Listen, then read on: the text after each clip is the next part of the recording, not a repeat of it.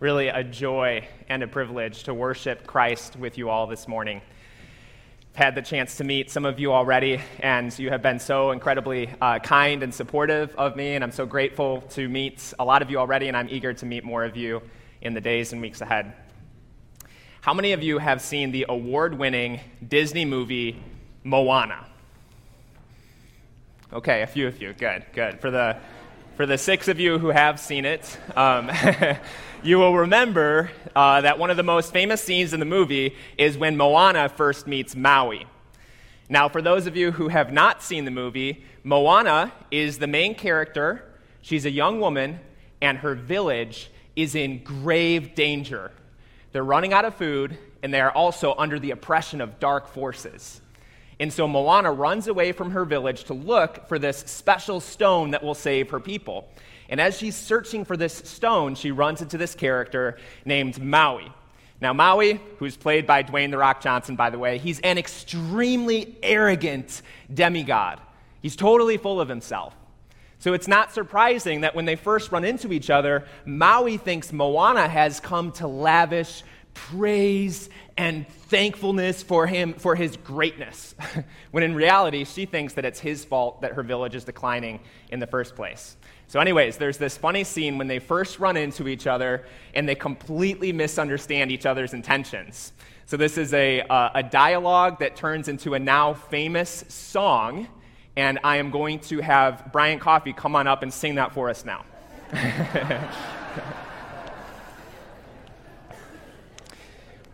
So I'll share the dialogue with you, or the song, so you can picture this again. Maui, super arrogant, played by The Rock. Moana comes to him, and he says this.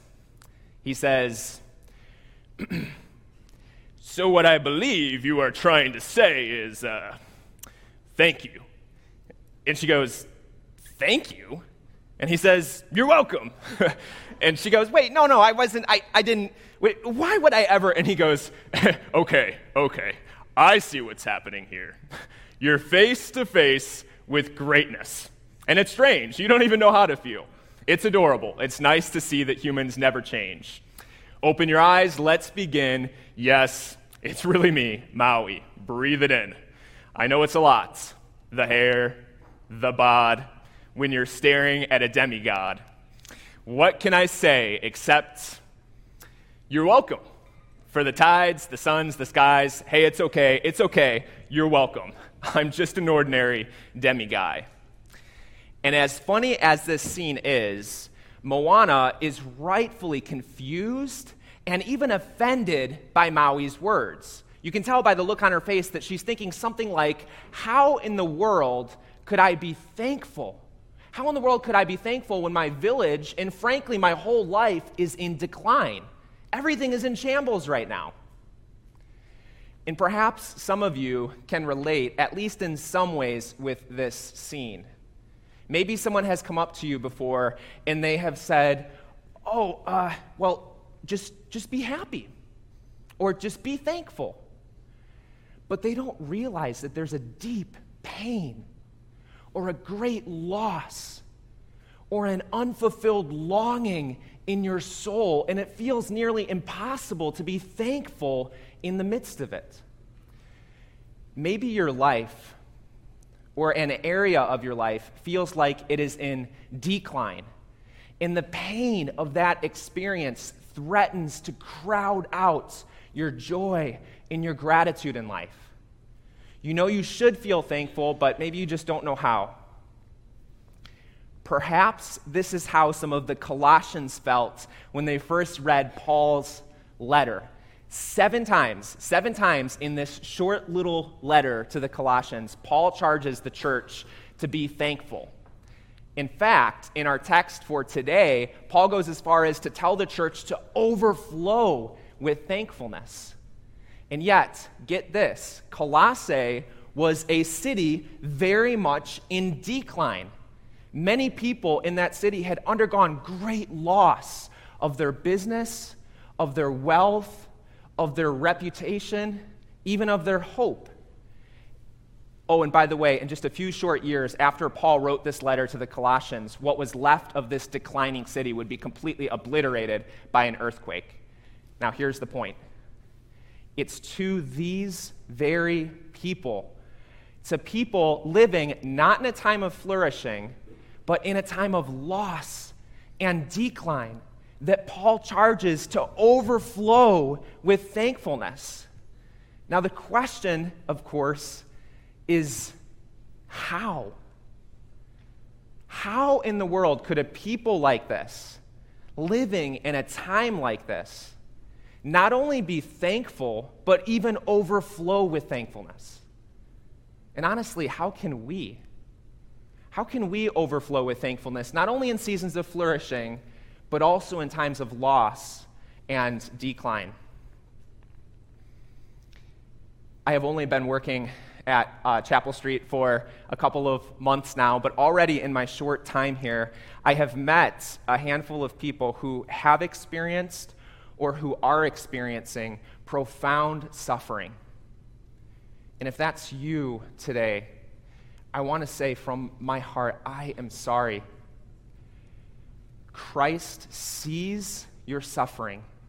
He knows what you are going through, and he wants to walk with you in the midst of it. And I'm eager to dive into God's word together now and this morning, because in our text for today, Paul gives the declining church in Colossae 3 wonderful reasons for hope and even gratitude. And I believe that each of these things can give us hope and gratitude as well, not only in times of flourishing, but also in times of loss and decline. So let's pray now, and then we will dive into our text for today. Lord, we ask that you would do just this by your Holy Spirit. Open our eyes to see and savor Christ this morning in ways that would lead us to true hope and true joy and true gratitude. We pray these things in his name. Amen. How is it that we can overflow with thankfulness, not only in seasons of flourishing, but also in times of loss and decline? According to Colossians 2, verses 6 through 15, we can overflow with thankfulness through union with Christ, who turns emptiness into fullness, death into life, and guilt into grace. So let's look at these one at a time, beginning with union with Christ turns emptiness into fullness. And if you would follow along, please, in your Bible as I read Colossians 2, verses 6 through 7. Colossians 2, verses 6 through 7, and I will be reading from the Christian Standard Bible this morning. It's also up on the screen.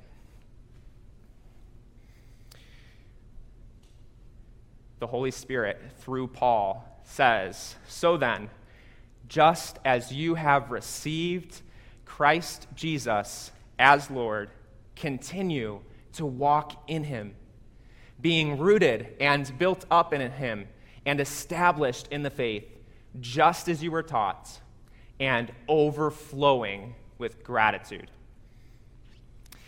At least 8 times in our passage for today, including twice in the verses we just read, you may have noticed, Paul uses the phrase "in him," or "with him," or "in Christ," or "with Christ."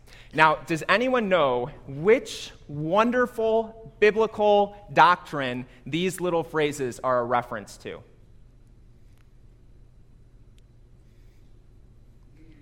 Yes, let's go. Yes, union with Christ. Every time, okay, you guys are going to be reading your New Testaments. These little phrases, they're scattered all throughout the New Testament. You'll find them over 100 times. Some people have counted over 200 times in the New Testament. You'll find these phrases, "You are in Christ," or "with Christ," or "in him," or "with him." And every time you see these little phrases, this is cueing you in to think union with Christ.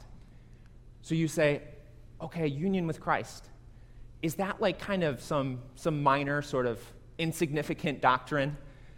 No. Union with Christ. Union with Christ is the greatest gift given to mankind. You say, do you think maybe that's like a little bit of an overstatement? I don't think so. What is union with Christ? Union with Christ is the assurance of 2 glorious blessings. Union with Christ is the assurance of 2 glorious blessings. What do you get through union with Christ? you get two things. Number one, you get Christ.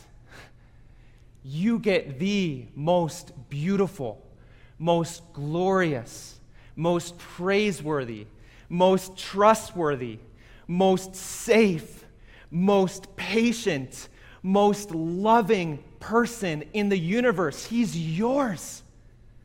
You get the person for whom your soul was literally created to live and breathe and enjoy and worship according to Colossians 1:16. You get the preeminent one from Colossians 1:15 through 20, a passage many of you have worked on memorizing. This beautiful, praiseworthy, trustworthy, loving, preeminent Savior, He's yours. He's yours now. He's yours for the rest of your life. He's yours for all eternity. He will never leave you or forsake you. This Savior, Jesus Christ, He's yours, and you are His forever. This is part of the beauty of union with Christ. So what do you get through union with Christ? You get two things. Number one, you get Christ. Number two, you get, well, I guess it's not that big of a deal. Only all of the benefits of Christ's redemption. All of the benefits of Christ's redemption. You say, well, what are the benefits of Christ's redemption? Oh, I love that question. How long do you have? I will get us started today on some of the benefits of Christ's redemption. In particular, we're going to look at 3 of them. But if we were to try to go through all of the benefits of Christ's redemption, that would easily take us a full eternity to get through, and it will. It will. Enjoying and marveling at the beauty of Christ and the benefits of His redemption, enjoying and marveling at union with Christ, this is the great joy of heaven. Oh, and by the way, eternity won't be long enough to plumb these depths. Christ is so full. He's so full to overflowing of beauty and blessing that union with Him, what is it like? It's like an infinite ocean of joy. And our minds and souls can only in this life comprehend maybe a cupful. In fact, when you hold that little cup of communion in your hand later today, and when you hold that cup in your hand in the future, let that be a reminder to you that you, believer, you are united to a Savior who is infinitely full of beauty and goodness and blessing. Let me find, so we have this, so we have union with Christ in verses 6 through 7 leads to fullness. Now let's look at how this theme continues in verses 8 through 10. In verses 8 through 10 now. It says, "Be careful that no one takes you captive through philosophy," and notice this, "empty deceit, based on human tradition, based on the elements of this world, rather than Christ. For the entire, notice this, fullness, the entire fullness of God's nature dwells bodily in Christ, and you have been filled by Him who is the head over all rule and authority." Have any of you heard of the pastor Tim Keller before? Okay. So in his excellent book entitled Making Sense of God, which I would recommend to anyone, in his excellent book, Making Sense of God, Keller points to 3 primary ways that people try to deal with their emptiness inside. 3 primary ways that people try to deal with their emptiness inside, and see if you can locate yourself in one of these 3 groups, or maybe all 3 of these groups. The first group of people Keller refers to as the young. The young. Keller says that these people, these are those people who can live their lives relatively content with the discontentment and emptiness inside. You say, how? Why? Oh, well, these people believe that the only reason why they feel empty and discontent is because they don't have it yet. They don't have a job or a house or money or a spouse or some degree of reputation. These people say, and maybe you can recognize this from someone or from even your own soul, of course I still feel empty. Of course I still feel incomplete. Of course I don't feel satisfied. The only reason why is because I don't have it yet. But once I get it, then I will be satisfied. Then I will be full. Then I will be complete. Of course, Keller says that the worst day of these people's lives are when they do get everything they ever dreamed of, but the emptiness, they look inside and it's still there. As Jim Carrey famously put it, by the way, Jim Carrey, famous actor person, he said, I think everybody should get rich and famous and do everything they ever dreamed of so that they can see that it is not the answer. The first group of people are the young. The second group of people Keller refers to as something like the mature or the enlightened. These are the people who say, you know, I've lived my life long enough to realize that it is not out there. You know, like there's nothing really in this world that can satisfy my emptiness. So what do you do with your emptiness? Well, you got to just got to live with it, you know? Nothing really you can do about it. Keller says that when these people feel that emptiness creeping up inside their hearts, what do they do with it? Well, they don't necessarily try to satisfy it because they don't believe that there's anything in this world that can satisfy it. And so they move to one of two other options. Either number one, they suppress that feeling, or number two, they try to distract themselves or medicate from it. The third group of people, as you can probably guess, Keller points to Christians who say that emptiness, it is there, it can be satisfied, and it will be satisfied, but it can only be satisfied through Christ. And that's exactly what we see in our passage right here. Notice the warning again in verse 8. It says, be careful that no one takes you captive through philosophy and empty deceit based on human tradition, based on the elements of the world rather than Christ. Now, you might be thinking the same thing. I was thinking the first time I read this text as I was studying it, and that is, what is he talking about here? What is this philosophy, human tradition, elements of the world? It seems that there may have been in Colossae false teachers saying, hey, the path to true fullness, it's through some human tradition or a worldly philosophy. So that might be Gnosticism or legalism or asceticism or mysticism, and we will consider some of these philosophies in weeks ahead. But the main point to see here is twofold. Number one, these worldly philosophies, they are empty. They cannot lead to true fullness.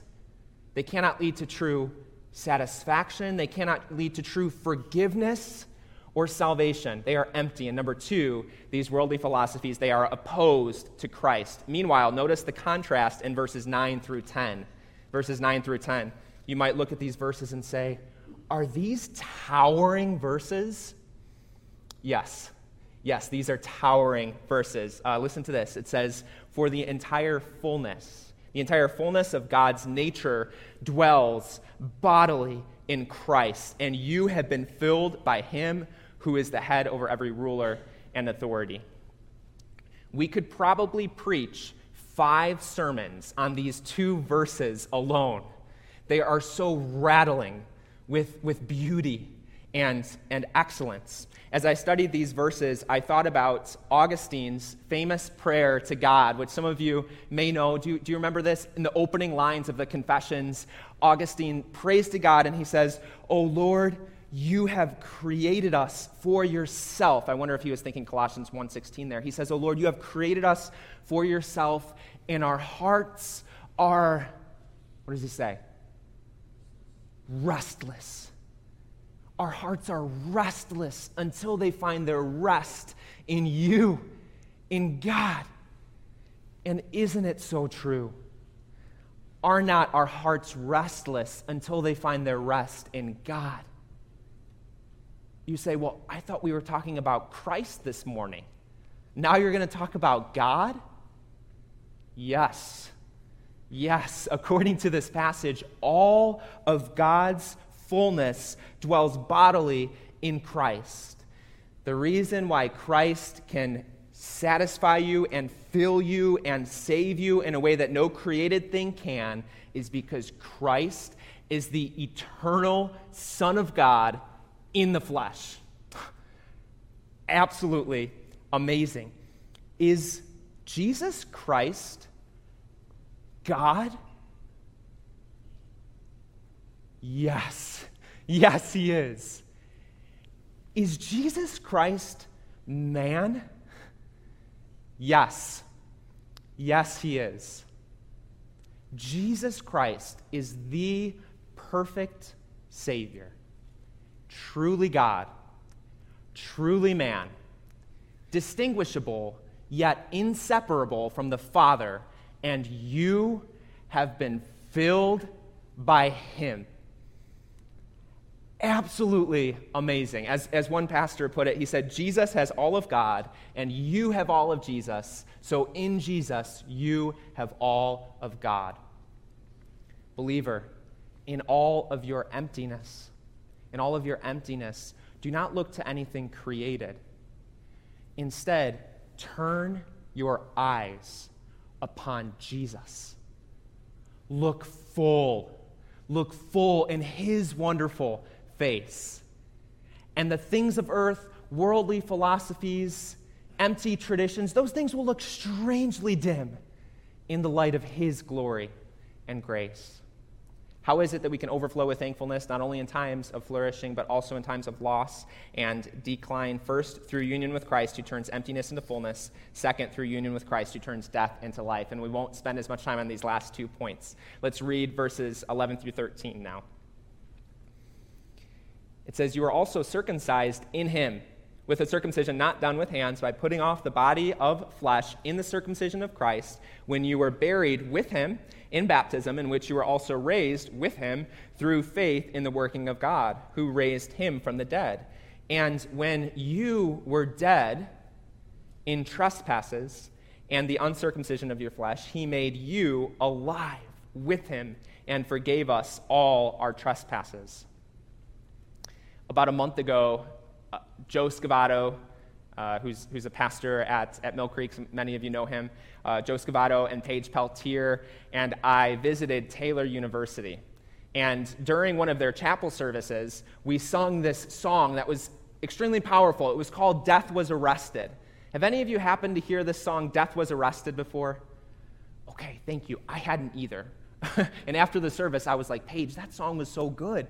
Have you heard that before?" And she's like, "Blake, I've known that song for like 6 years." I was like, "Okay, I'm sorry."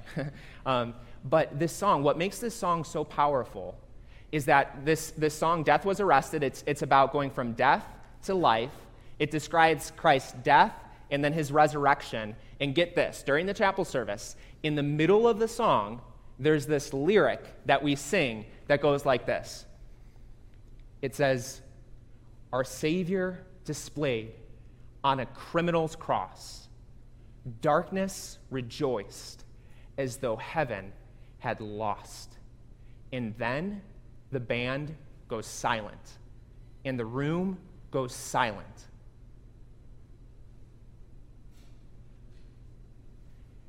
And for first-time listeners like me, you're thinking, is that it? Is the song over? Am I in the right church?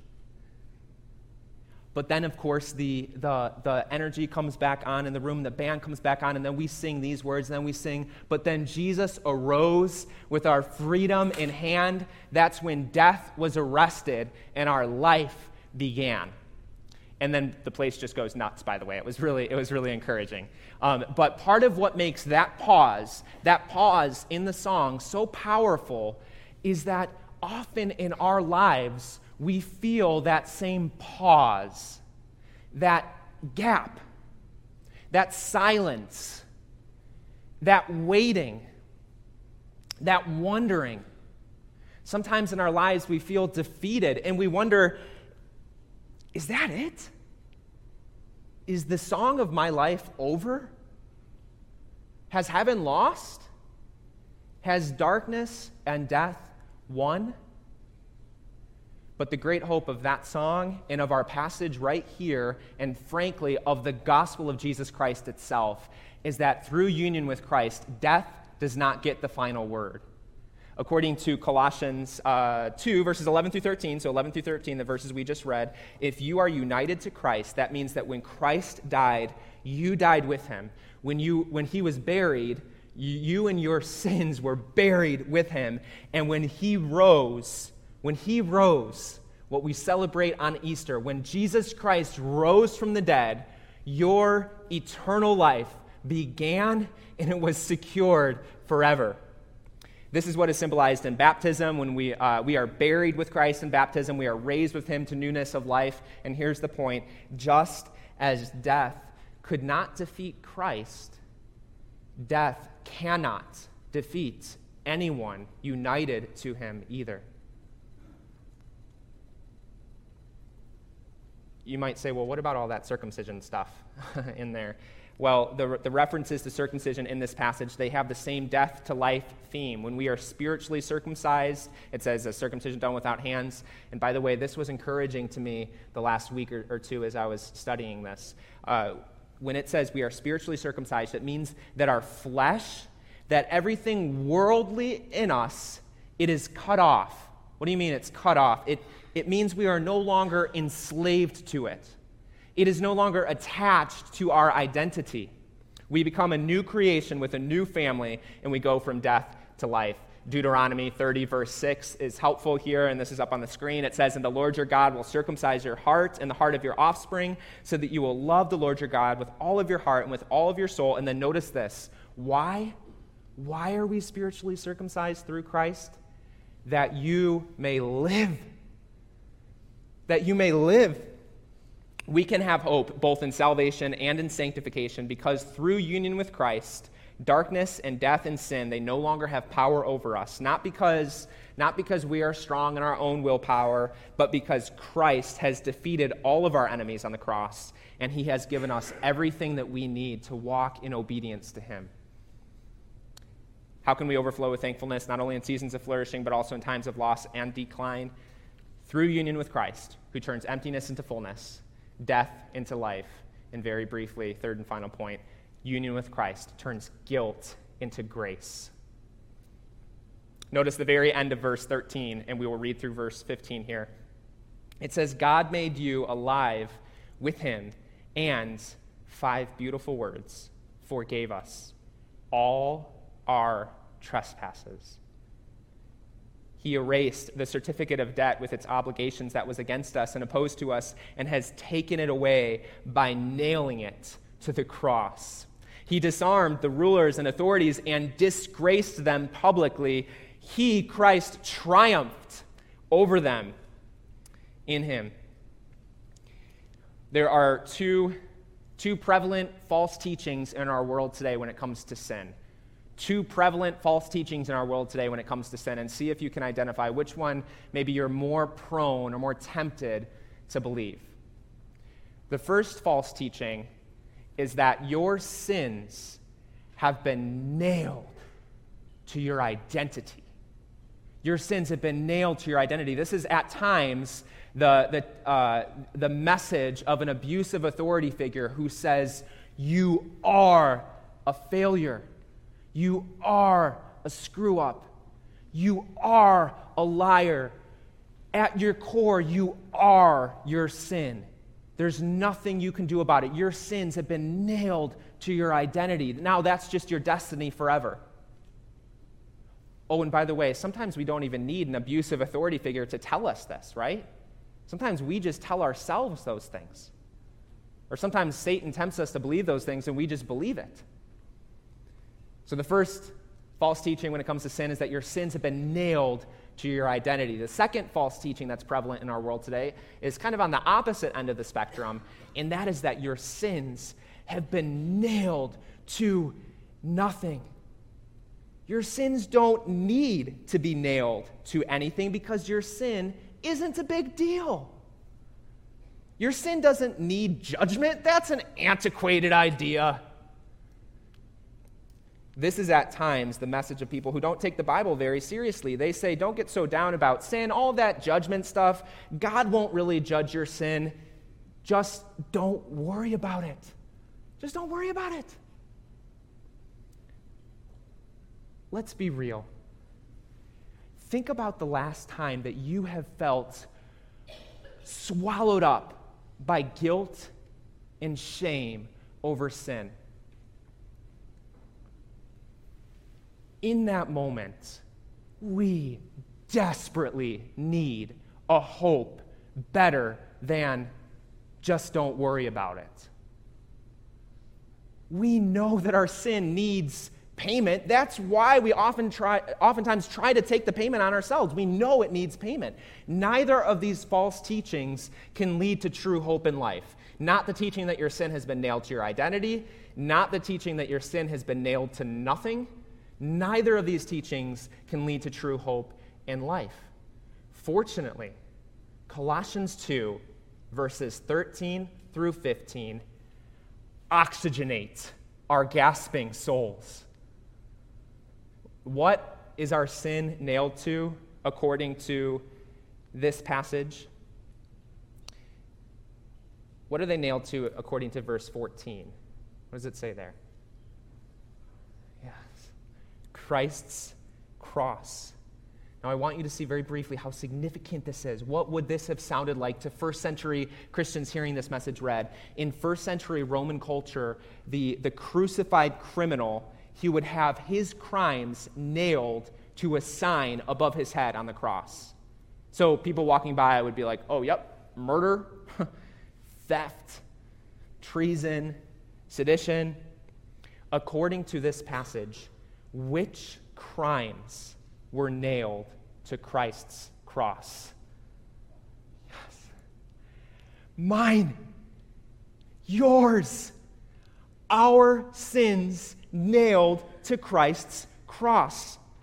Our sins are the crimes for which Christ willingly and effectively died. You say, well, which ones? Which of our sins were nailed to the cross of Christ? What does it say at the end of verse 13? One 3-letter word that gives us eternal hope. All. All. He forgave all our trespasses. All of our sins were nailed to Christ's cross. Think about this. All of your past sins. All of your present sins. All of your future sins. He knows them all. And he has forgiven them all through Christ. Let's flip this question around. If you are united to Christ, let me ask you, which of your sins were not nailed to the cross of Christ? Which of your sins were not paid for in full? None. None. Not the oldest of your sins, not the newest of your sins, not the worst of your sins. Here comes some double negatives. None of your sins have not been nailed to the cross of Christ. There's no more debt for you to pay. There's nothing left that you owe. Obedience as a believer is not a means of earning salvation, but of living in the fullness of it. Obedience is not a means to earn Christ's love, but to live in the enjoyment and the assurance of it. We obey because Christ has given everything for us, and he is worthy. He is worthy of our full devotion, our full submission, our full allegiance. That's why we obey. The only weapon Satan can use against you and me is our sin.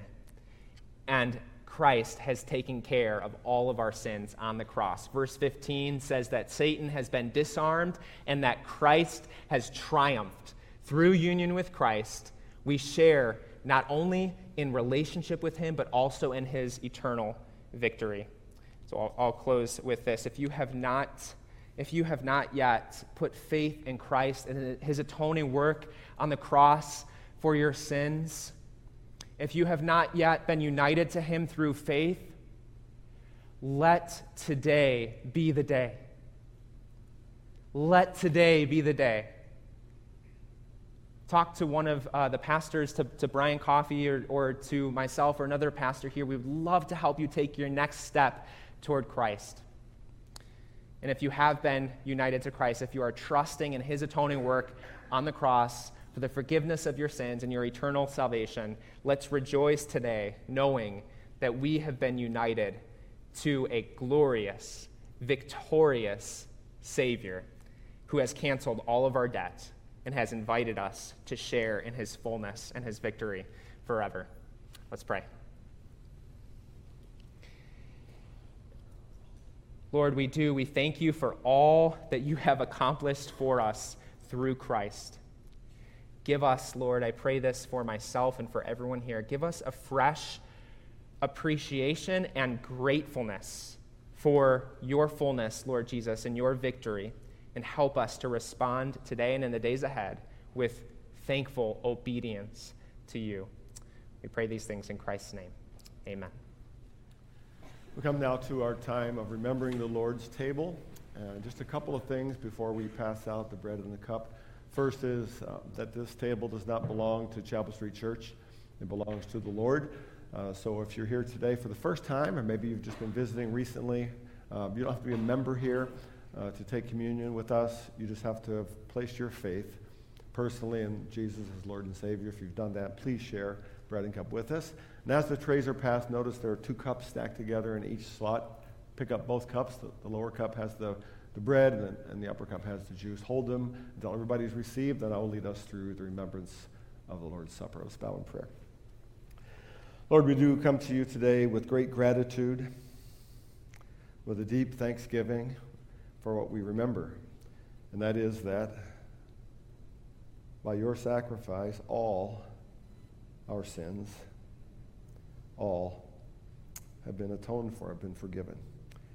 So let us take again this cup to our lips, this bread to our lips, with thanksgiving in our hearts for what you have done and for your great love for us. In Jesus' name we pray. Amen. Scripture teaches us that on the same night he was betrayed, the Lord Jesus took bread, blessed it and broke it and gave it to his disciples, saying, "Take and eat. This is my body given for you. Do this in remembrance of him."